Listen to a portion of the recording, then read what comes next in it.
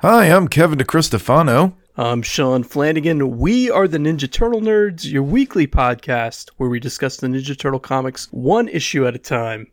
Welcome back to Season 3, Episode 3. A lot of threes. The Trinity. Curse of 3. Yeah. So, yeah, it's great to be back. Glad we're flowing on into this season here. How have you been this week? Pretty good. I've been reading these old noir, pulp books. I think that's part of the appeal of Mystery Science Theater for me is, watching, especially the shorts. Yeah. When you would see, kind of how life was, even though it was through, a very filtered lens. You get to kind of get a view of what things were like. So I've been doing that. That's been fun, and still plugging away at Mario 64. I started the DC animated universe movies because, I've got my HBO Max. I might as well. There's a lot of those. Yeah. I started with year one. It was okay. That was good. And then I moved on to Long Halloween, which I'm not digging so far. For whatever reason, it doesn't work as an animated movie to me. Yeah, I was going to say the exact same thing. I was going to say it feels like something gets lost in the translation to movement. Which is weird. But yeah, that's how I felt with that one. But I prefer the Dark Knight Returns animated to the book. Yeah, the DC animated stuff's pretty decent. I know Marvel was doing that for a little while, but they didn't get too far, and I feel like they were all based on the Ultimate version. I know you're right, but I don't know. I don't really know where they went with it. But speaking of those movies and Batman teaming up with the Ninja Turtles, we've got the color volume continuing this week with the Ninja Turtles, not Batman. He's not there. And this is issue 3 of volume 2 we're going to talk about. It's called Evolution. And it is the same credits. It's the same credits for all of volume 2, if I'm not mistaken. It's not always the same cover artist, but this week it's Peter Laird and Kevin Eastman. But it's always story by Jim Lawson, always pencils by Jim Lawson, always inks by Jason Temujin Minor, lettering by Mary Kelleher, colors by Eric Vinvent on the original, and Digicore Design Limited colors on the IDW reprints. And you can find it on Comixology and in Teenage Mutant Ninja Turtle Classics Volume 8. And it came out in February of 1994. So let's go take a look back at February of 94.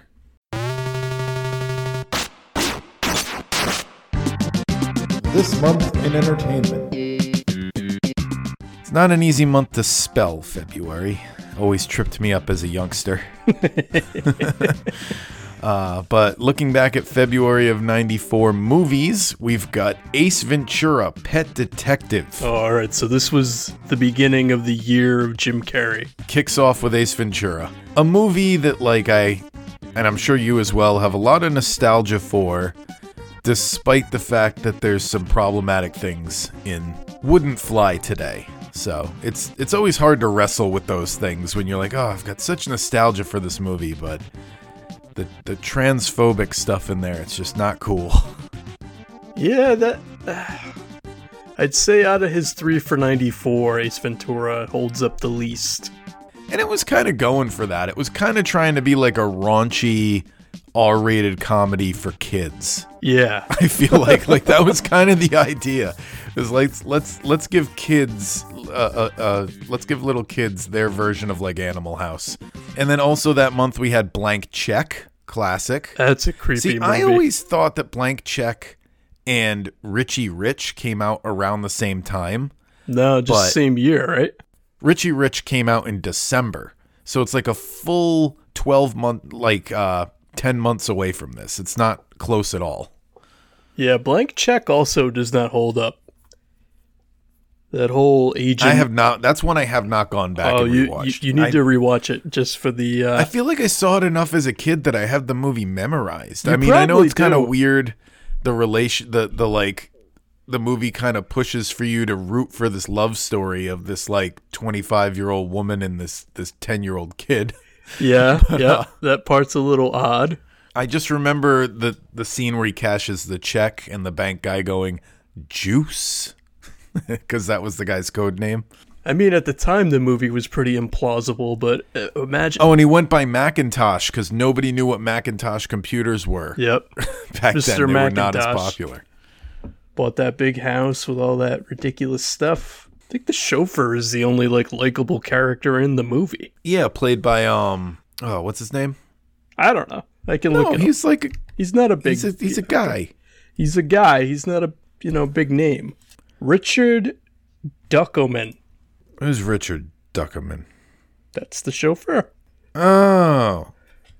See, in my mind, I thought it was like a John Candy type actor. This is... My brain completely put a different person into that role. No, actually, this ties in perfectly with Ace Ventura. You get 2 Tone Loc movies in 1 month. Because he plays Juice, and then he's the detective in Ace Ventura. Good point. Good. It was a good month for Tone Loc. It's the brief period Michael Lerner was relevant in the 90s. He played the mayor in the awful Godzilla remake. Miguel Ferreira would be the big name from Blank Check. I really can picture like a John Candy type actor doing the race car scene with him. I don't know. I did not... That was not how I pictured the limo driver at all. Okay. Moving on. Memory is faulty. This is why eyewitness testimony is no good. Especially for crimes that are tried years after.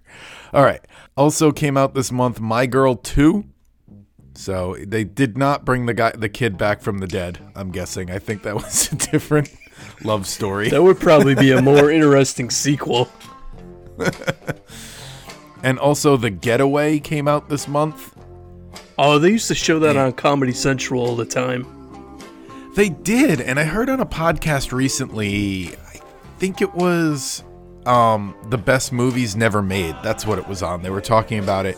And apparently, if I'm remembering the correct movie, it suffered because it looked too good for its budget.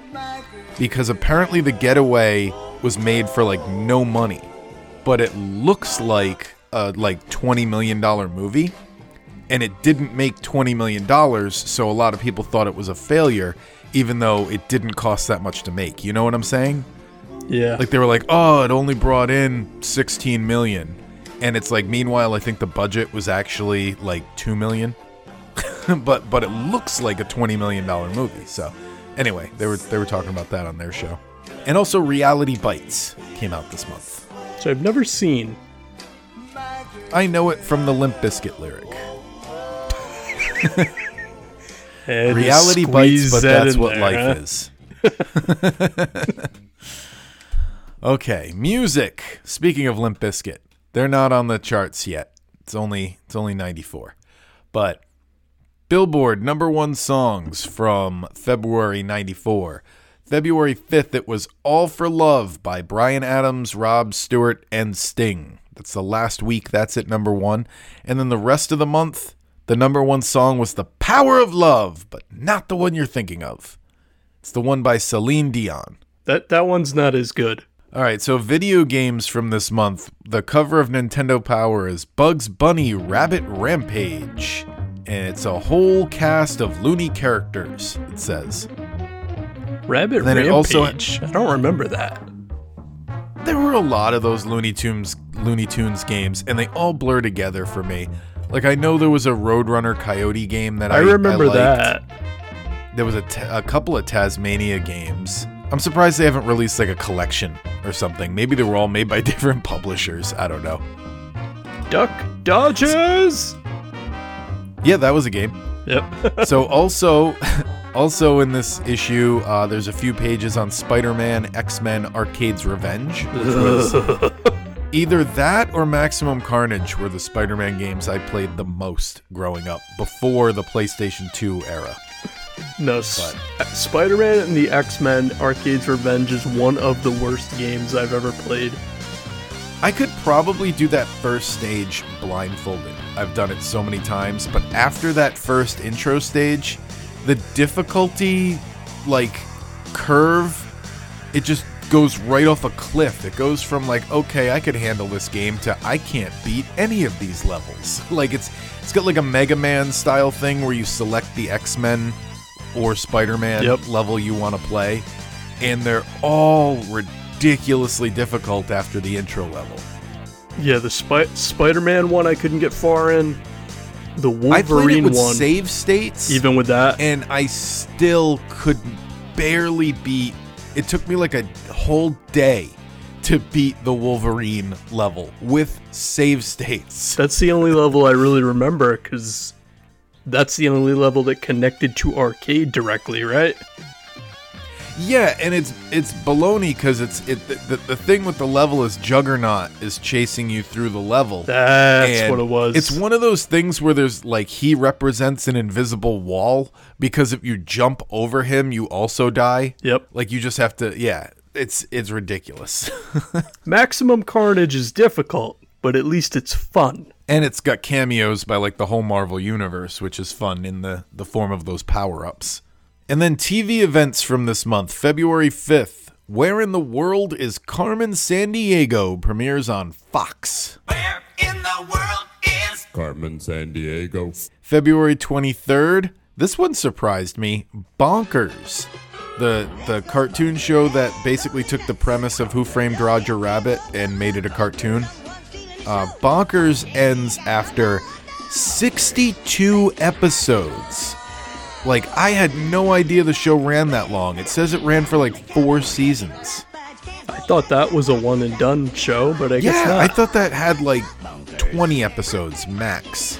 All right, February 23rd, CBS coverage of the short program in women's figure skating at the Winter Olympics in Lillehammer, Norway, fueled by the media frenzy from a scandal in which associates of figure skater Tanya Harding and Nancy Kerrigan, so everyone's watching for that.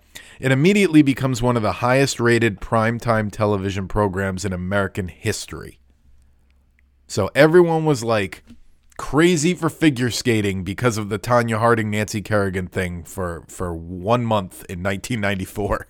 You know, I, Tanya's a great movie if you haven't seen it. Like, I love the way they tell the story through that, but I wonder how many people tuning in like expected to see something like that happen again. If they were like, oh, it might be like hockey. Like maybe these people are kneecapping each other all the time.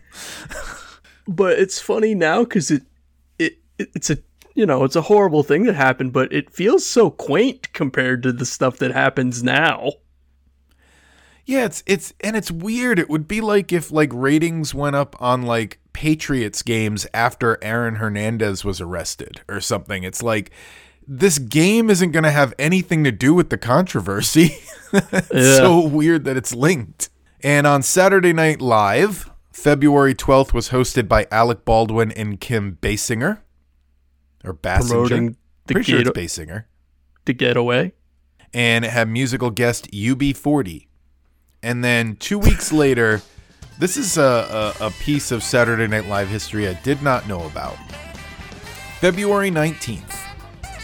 During the opening monologue on Saturday Night Live, guest host Martin Lawrence makes some you don't know this?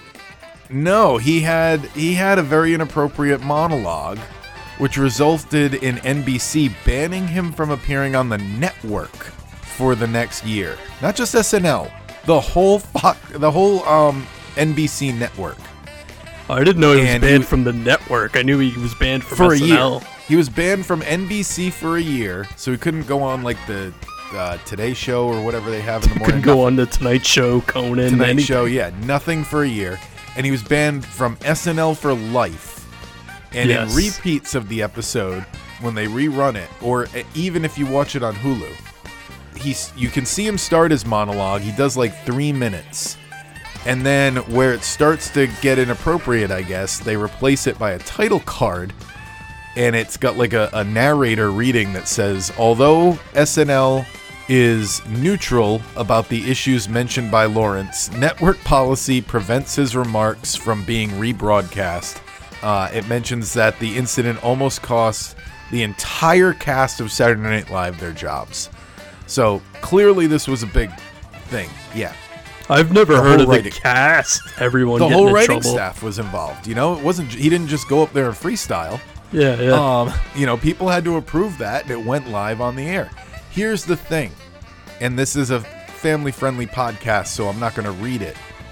You can find a transcript of what he said, but so far, and I looked, nowhere on the internet can you find an actual video of him doing this monologue. So none of the delivery is all up to your imagination. Like, who knows what the punctuation was. But yeah, you can find a transcript of it. It's pretty lewd.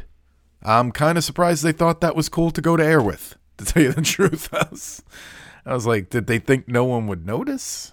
That's all the hullabaloo I have for the month that this here comic book came out.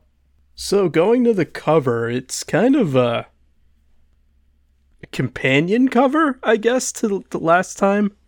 Where Yeah, one thing I like about Volume 2, all the covers have like a motif, I guess I'm trying to say. Like they all fit into a pattern. yeah, they almost look like album artwork for songs for a concept album. But yeah, there's always like a very simple thing going on in the foreground. It's usually like just one or two, maybe three characters. And then the background is, it kind of reminds me of like when you get trading cards and you get like a holographic card. Yep. You know, those shiny ones that were like rare, and they'd be in the case for like $5 if you wanted to buy them, like just instead of finding them. Yeah, so that'll be the background. But the covers weren't holographic. It just looks like that the way they color it. So this cover has one of the turtles in the background and has the cyborg robot attacking some soldiers. Last episode, we talked about the stuff you saw hanging in Baxter Stockman's laboratory. And it looks, I guess those must have been prototypes because it doesn't look anything like anything he had. Nope. But it's a good cover, and I like that it ties to the issue. I feel like, yeah, I agree. I like the design of the robot. I feel like the design of the robot is the beginning of where you can see the Image Comics kind of sensibility moving in. Yep. And you can kind of see where them transitioning to Image Comics, you can see the wheels in motion here where they would fit in. And I mean, they've already had crossovers with Savage Dragon. So Which does they're come not up. Yep. strangers to that universe. Yeah. No, We're going to talk about those comics someday. They did a few. I'd like to read them. Those are probably something that's difficult to find. I can't remember if I said it on the show or not, but it's so weird that the second issue of Savage Dragon is the Ninja Turtle crossover. Because It's like if you try to read Savage Dragon from the beginning, it's like the first issue sets him up, and then issue 2, you're like, all right, here's this new character I'm into. What's his adventure going to be? Oh, he's in a different city away from everyone he knows, hanging out with these characters from a different comic book. Like right away, that comic goes off the rails.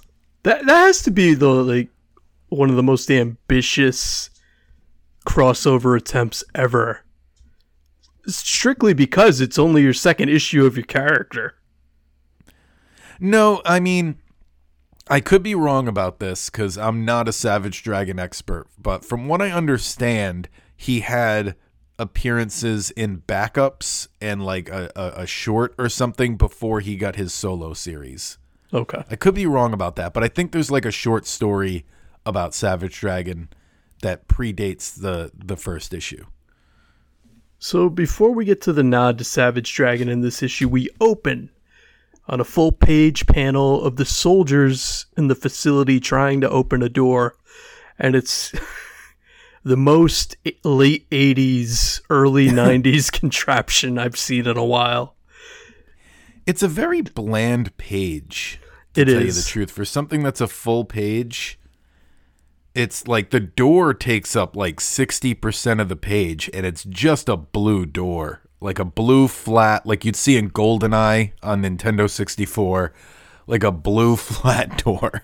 What I find weird about it is you're so used to the detail in Mirage, and yeah, this and I is think not this might that come type- with them starting to be under a rushed schedule or not being able to keep up with a monthly Yeah. schedule, because we're gonna miss a month when we get to next issue. That there's a month without a comic. That's their first stumble. Is issue 4. So as we get into the story, a team of soldiers have infiltrated the facility and are looking for Baxter Stockman. And what I liked is that you can see him sitting in the background on a chair. Mm-hmm. Again, we always say this book is cinematic, but it just perfectly sets up that whole moment. So the lead soldier tells him to freeze. They turn Baxter's body around like you do in movies, and the whole top of his head's missing. Which, Whenever I see this, it always reminds me of that Simpsons Treehouse of Horror, where they switch Homer and Mr. Burns, or they put Homer's brain in a robot body. yeah, And like they saw his head off the same way. And like I always think of that sound effect when Homer's head hits the ground and it's like a bowl Yep. wobbling on the kitchen floor. That so many questions already on this issue. I know last issue we saw him kind of dotting his skull. How on earth was he able to cut the top of his head off so well? The only explanation I can come up with is he programmed the robot to do it. Okay. That's the only thing that makes any sense, because you can't cut your own skull open. Because like this. Between that and how clean it is, Yeah. I was just like, I don't understand how this happened. But yeah, the And we should robot. describe the robot too. I don't think we've done that on the show. All we've said is that it doesn't look like any of the ones we've seen so far. So the robot body he ends up in, to me, looks like the battle droids. Not the battle droids. I know Destroyer what droids? Destroyers, yeah. No, the destroyers are the ones that roll up. I'm in looking it up. balls. Yeah, what are they? They're super battle droids? It might be that simple. Man, remember Yes. when it was possible to know everything about Star Wars? Those days are long gone. Yeah, super battle droids. So yes, they look like All right. them. So R2-D2 is going to come and mess this guy up. Light him on fire. So the reveal here is great. It reminded me of when Jeff Bridges gets in the Ironmonger suit and Iron Man and attacks the SHIELD agents. It's kinda get that that's a good vibe point. I going. hadn't thought of that. It's also kind of like Tony Stark in the cave too, because you remember Yep. his assistant, he's powering up, and yeah. So Baxter Bot is what I dubbed this thing. He kills all the soldiers, and then I don't know, maybe this didn't hit you the same way, but when he goes over to his body and he takes his glasses, Yeah. I just thought that whole moment was creepy. It is creepy. I thought you were going to like hit me with something that I wouldn't feel, because being someone, I don't wear glasses and you do. So I thought you, No, thought you were it going to was- give me some insight. But, it was just insight, unsettling. glasses. Ha, ah. All right. Thank you and good night. But No, but yeah, it is creepy. It's very much like it's almost like the Frankenstein's monster, like wanting to throw pretty things in the river or something. Like it's like yeah, it's got like that. a fragment of a thought. Yep, yeah, it's got that feel to it. But I don't know, it was a great moment. It's very effective. And then we catch up with Raphael, and he's going into a. I don't like the way they have his sigh in this volume. The whole No. volume. First off, he puts them like in the front of his undershell, I guess. They're like on his chest. And it just looks like they would restrict his movement so much the way they are. Like he can't bend over without stabbing himself too much. It's very similar to how the action figure would store them. Yeah. Which again, So yeah, they should I either agree. be on the back of the shell or on the side, but Sides makes most sense to me, but if they're going to be on the front here, I'm going to start tracking the way people do Raphael's sigh. I'll let you know when it looks comfortable to me, because I'm pretty sure this whole volume, I never like it. So Raph's exploring a basement and discovers this statue, which I guess came to life at some point, and there's a little blurb about how it's from the Savage Dragon crossover. Yeah. I didn't dig any deeper on it. I didn't even remember that it came up. Yeah, so there's a little nod to that. It turns out Raph's exploring a church to live in, and I would assume this was intentional. I think it's cool this is a concept IDW brings back later on. I had that same thought where, like, this is definitely where that inspiration came from. And then we go to the farmhouse, and Donnie... I don't know. Everything with Donnie right now is confusing to me because Splinter and him specifically said we're going to stay in the cave. I think they forgot that because that was volume 1. They said they were going to stay in the cave. But since the start of volume 2, they've been all over Casey Jones' farmhouse. So Donnie almost gets caught eating homemade tuna casserole at Casey's farmhouse. And I find it weird that there doesn't seem to be any indication of Splinter being there. Oh, I think just Donnie's going. I think Splinter is staying at the cave. Okay.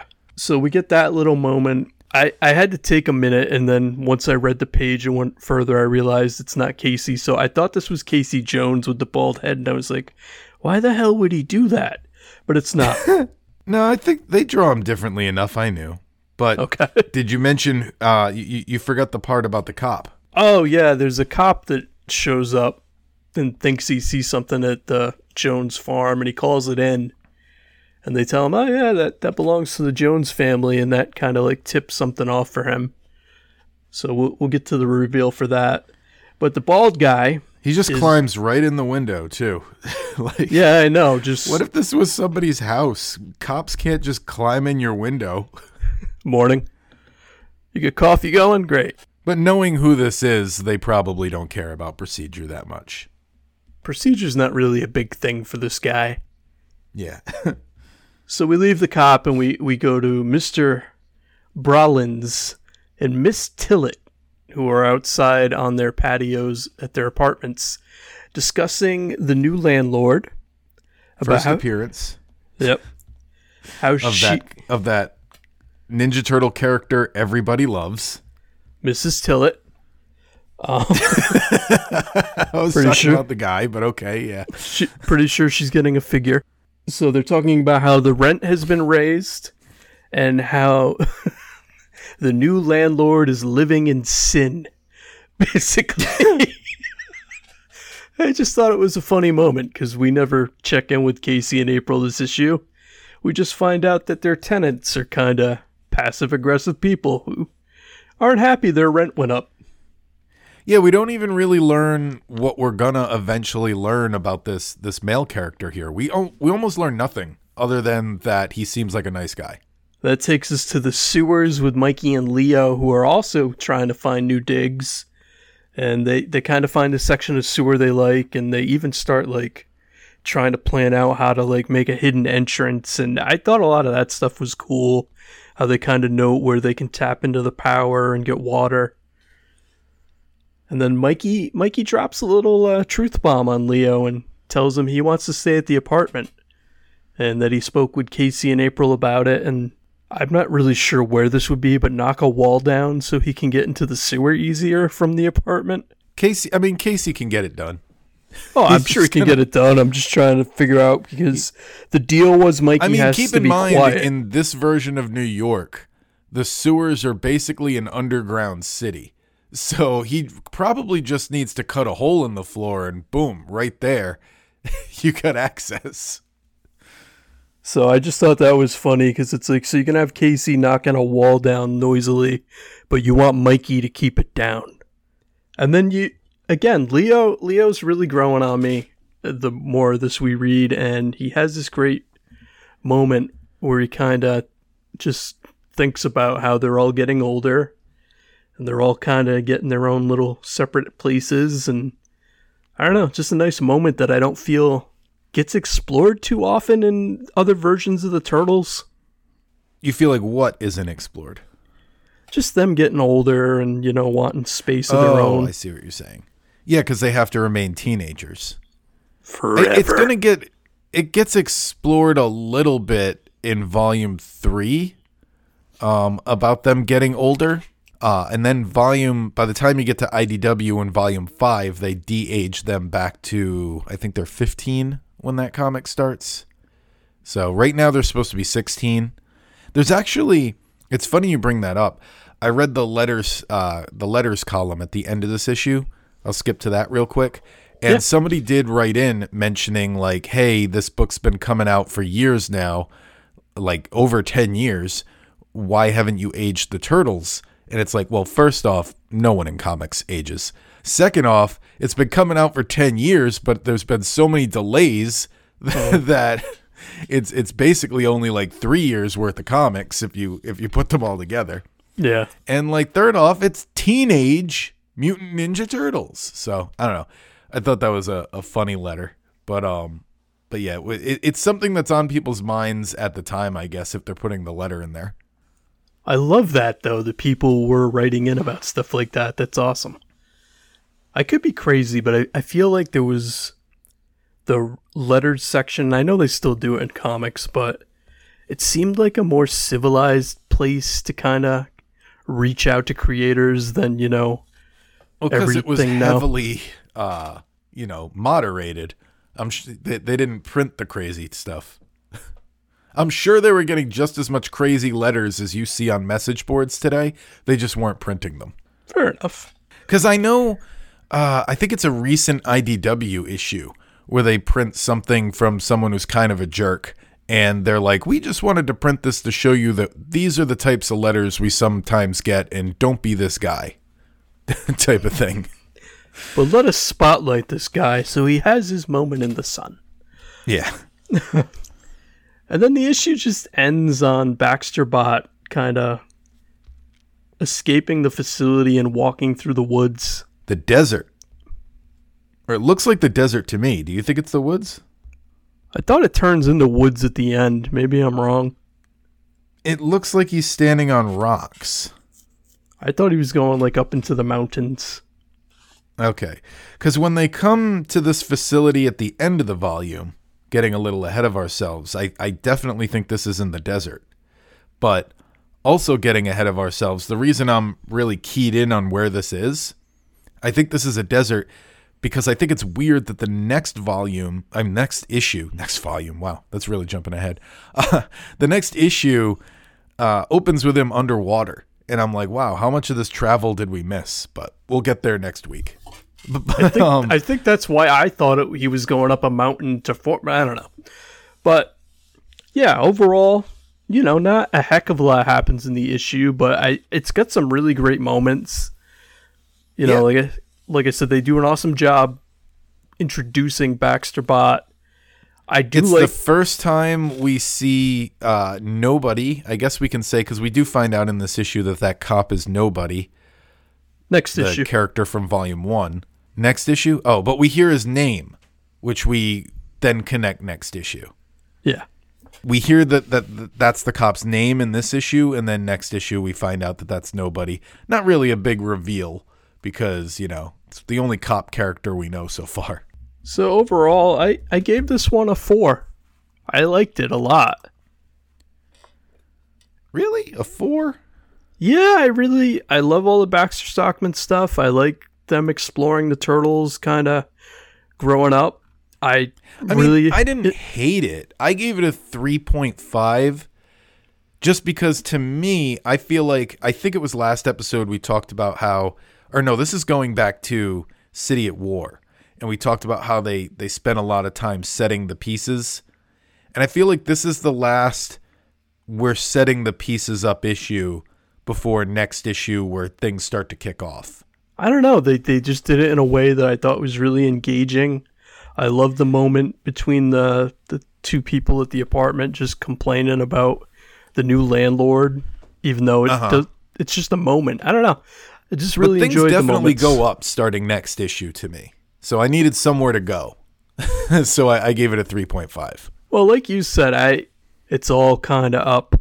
So I'm going to be surprised if the scores really dip at any point, but I don't know. Yeah, that was on my mind too. I don't feel like I'm going to have any 5s in volume 2, but I like 5 out of 5 comics. But I also don't feel like I'm going to rate anything like a 2. I feel like this is a very consistent volume. Again, like we said in the first issue, like they kind of only tell 2 stories. Yeah. And in those 2 stories, like they're very consistent. It's probably going to be between like a 3.5 and a 4 the whole way through. So you're not going to get the best Turtles comic you've ever read, but you're also going to get a pretty consistently good quality story. Yeah. No, I definitely agree. So that was my rating. Also, we should mention that this was the last issue that had the third part of the 3-part story by Eric Talbot and Jim Lawson. It had a little backup story about a cat going through the facility. It doesn't really go anywhere. It's just, I feel like they just wanted to draw a cat sneaking around, being cute. Yeah, I'm kind of okay with that not being in the collection. And it's time now to kick into our first toy figure facts of the new season. Woo! Except we're not really technically doing a toy, even though I'll consider it a toy. I don't know. We're going to start our coverage, the first part of a 3-part series, much like that cat story. Some slightly more interesting and requiring batteries. Yes. 4 AA's. And we're going to start talking about, we covered the main console Ninja Turtle releases of the time, although we still haven't touched on Tournament Fighters, but we'll get to that because, I mean, there's 3 versions of it. We're going to start the first part of our 3-part coverage on the Game Boy trilogy, because we're not going to neglect the handhelds. TMNT Fall of the Foot Clan was the first Game Boy release. Well, first off, what's your history with the Game Boy in general? Did you have one growing up? I didn't have one. My older brother had one. He'd let us borrow. As far as this game specifically, the first time I tried it was on the bus in middle school on the way in, because somebody had it, and he's like, "Oh, you like Ninja Turtles? Here." And I was terrible at it. What other games do you remember playing? Game Boy, I remember Tetris. I think that's tried Samus Returns, but didn't understand like the idea of Metroidvania maps. Same. Super Mario Land, the first one I had played.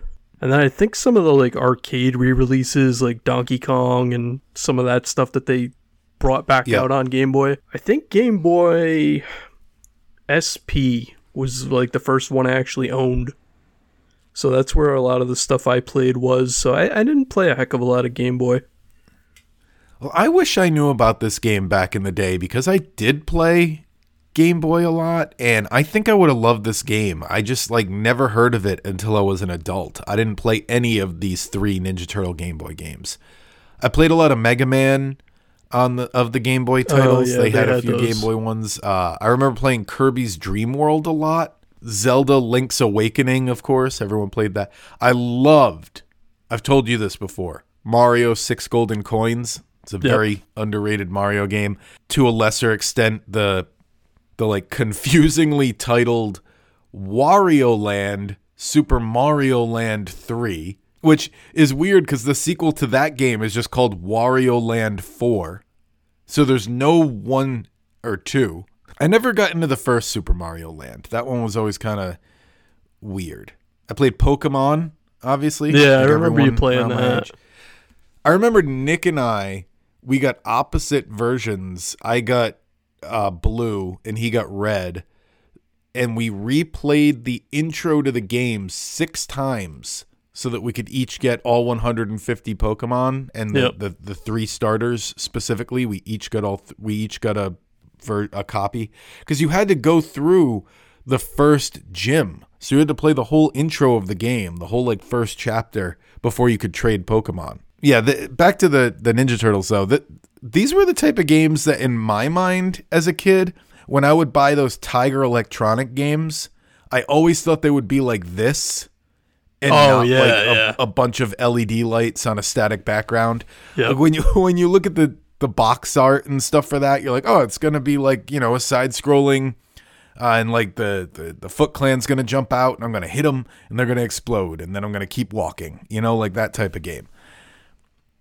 This game came out in August of 1990.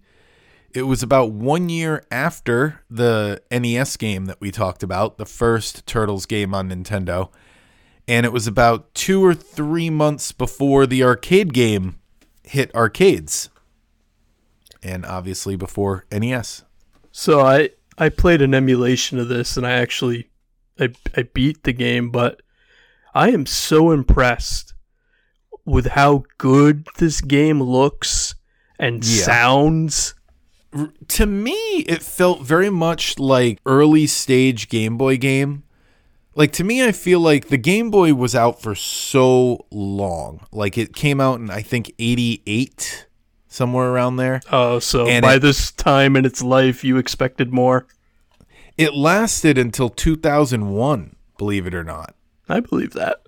Anyway, so in my mind, there's like two different lifespans in the Game Boy. Like, keep in mind, like, the Nintendo 64 was out when they were still making Game Boy games. Like, that's crazy. But like Link's Awakening, it feels like it's in a different life cycle than this game. It was like 3 years later that came out. Or like the Pokemon games I mentioned, they feel a little more evolved. And I think a good way to track it is those Mario Land games. Like, look at the difference between Super Mario Land and Super Mario Land 2 6 Golden Coins. Like, it's insane how polished and how used to the Game Boy they got. So how that relates to how I see this game, yes, it looks gorgeous. I'd actually argue the next one looks better and so on. Like, I think these games keep looking better. There's some things like this, and all three of these, your character sprite kind of takes up a big portion of the screen, and you're always kind of like dead center of the screen. Yep. So the scrolling run into enemies or like projectile stuff unfairly. And like, that's the type of stuff I associate with like the beginning of the Game Boy's life. Now, what surprised me about it was that it did the NES thing where you pick a turtle. If you failed with that turtle, they get captured. You pick a different turtle. I love that there's no timer in the game, because I associate that with Game Boy. There's always like a timer on most of those games. And there's then points, which is a leftover from like arcade game stuff. Like, I remember even back then being like, I don't know why all these games keep track of points. Like, they don't matter for anything. I was going to say, they don't give you extra lives or anything. So yeah, I don't know. The other thing I thought was kind of cool, though, the levels are pretty lengthy. You know, there's only 5 levels, but they're not small. They're segmented. And you can choose where you want to start, which I thought was kind of cool. Yeah, so my first playthrough, I got to the Technodrome level and lost my last turtle, so I just went and started from there to actually see all the bosses. But even that, I thought the boss encounters were pretty good. I mean, it's just Bebop, Rocksteady, Baxter, Shredder, Krang, but... Well, yeah, let's. I always do this for the games. Let's go over the list. So the level list is stage 1 is city streets and sewers. Yep. Stage 2 is factory. Stage 3 is convoy. Oh yeah, I thought that was cool too, that they had a moving level. Yep. Stage 4 is mountain caverns, and stage 5 was Technodrome, like you said. And the bosses were Rocksteady, Bebop, Baxter Stockman, Shredder, and Krang. The 4th level was cool too, because part of it's underwater, but it's not like the NES game. Yeah. Like, you're just doing the side-scrolling beat-em-up underwater. You're not like, nobody complains about this being like a giant headache like they do about the NES underwater thing. And I don't know, I actually had a lot of fun playing it. But getting to Raph's size, they look like forks in this game. And it's funny, every turtle has like a weird smile on their face the whole time too. And all the weapons feel like they're rubber. Yeah, yep. You know what I think is getting kind of weird too? I feel like if these games came out today, they'd start to get criticized for this, is every Ninja Turtle game has the same bosses. You know, it's always, there's going to be Rocksteady, Bebop, maybe them at the same time. There's going to be Baxter Stockman, Shredder, and Krang every time. And yeah, you get some variety with like Leatherhead in Turtles in Time, or every now and then you'll get a Rat King like Turtles in Time. But like, I don't know, maybe I think that's a lot to do with the fact that this is a new franchise, because now that I'm thinking about it, there's really not much else besides what I just listed. The only thing I thought was weird about the Shredder fight is it's underwater. Which Yep. I didn't get, because it's just Well, Shredder. Because like I just said, because you're doing the same bosses in every game, you got to do them different. Like you can't always fight in front of the teleporter, every single time.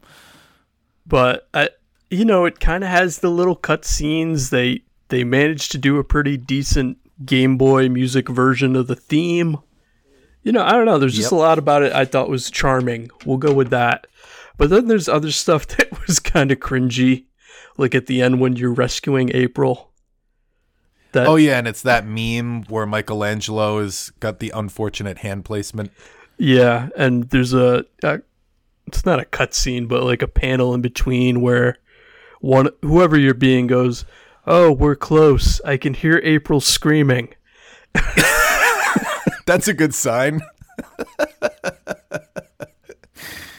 And it might be my favorite version of the Mousers in the games. Well, yeah, none of the enemies really overstay their welcome. They all take like a couple of hits and they're gone. There's nothing in this game where you're like, this thing just won't go down, Yeah, the platforming stuff's not a pain, even though you get barrels and some other stuff Random that they like metal to throw balls in. Yeah. that you always have. But no, I don't know. I think it's a pretty decent game. And I agree. Considering when it came out, I had very low expectations. I agree. It's definitely, if you're a Turtle fan and you're sick of replaying the same 4 games that we've covered already, 5 games with Hyperstone Heist.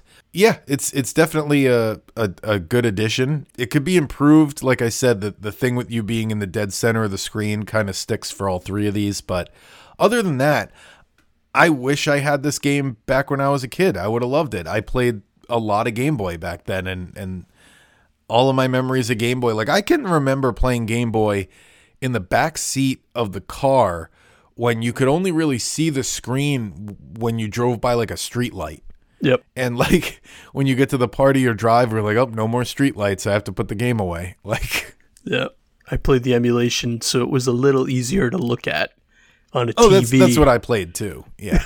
So if you beat this on the actual original cart, kudos to you, because I'm old now. It's too dang small. All right, well, I think that's everything we have this week, so thank you everyone for listening. We will see you back here next week to talk about issue 4 of volume 2, where I say things finally the action starts to heat up.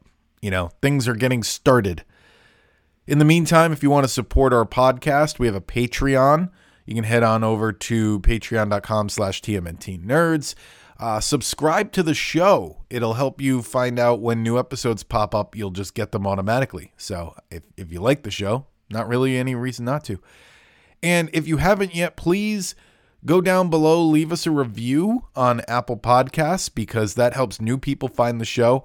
Not even just in the algorithm that like shows, when people search Ninja Turtle podcast, it helps us pop up. But also, there are people who just like won't listen to a show if it doesn't have any recent reviews. I've read about that, and to tell you the truth, I'm not I don't go that far, but when I do find a new show, I do look at the reviews, and if they haven't had a recent review in the last like year, I'm like, oh, that's I do think that's kind of weird. I shouldn't do it, but I do. So yeah, leave us a review for that reason and to help people find us, and recommend the show to anyone that likes Ninja Turtles. And we'll see you next week. So yeah.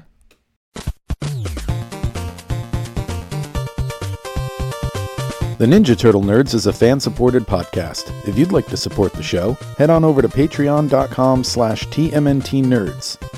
If you'd like to see images of the comics we discussed in this episode, you can follow us on Twitter or Instagram @TMNTnerds. Have a question or comment for us? You can email us at tmntnerds@gmail.com. And if you like the show, be sure to rate and review us on Apple Podcast. Thank you very much for listening.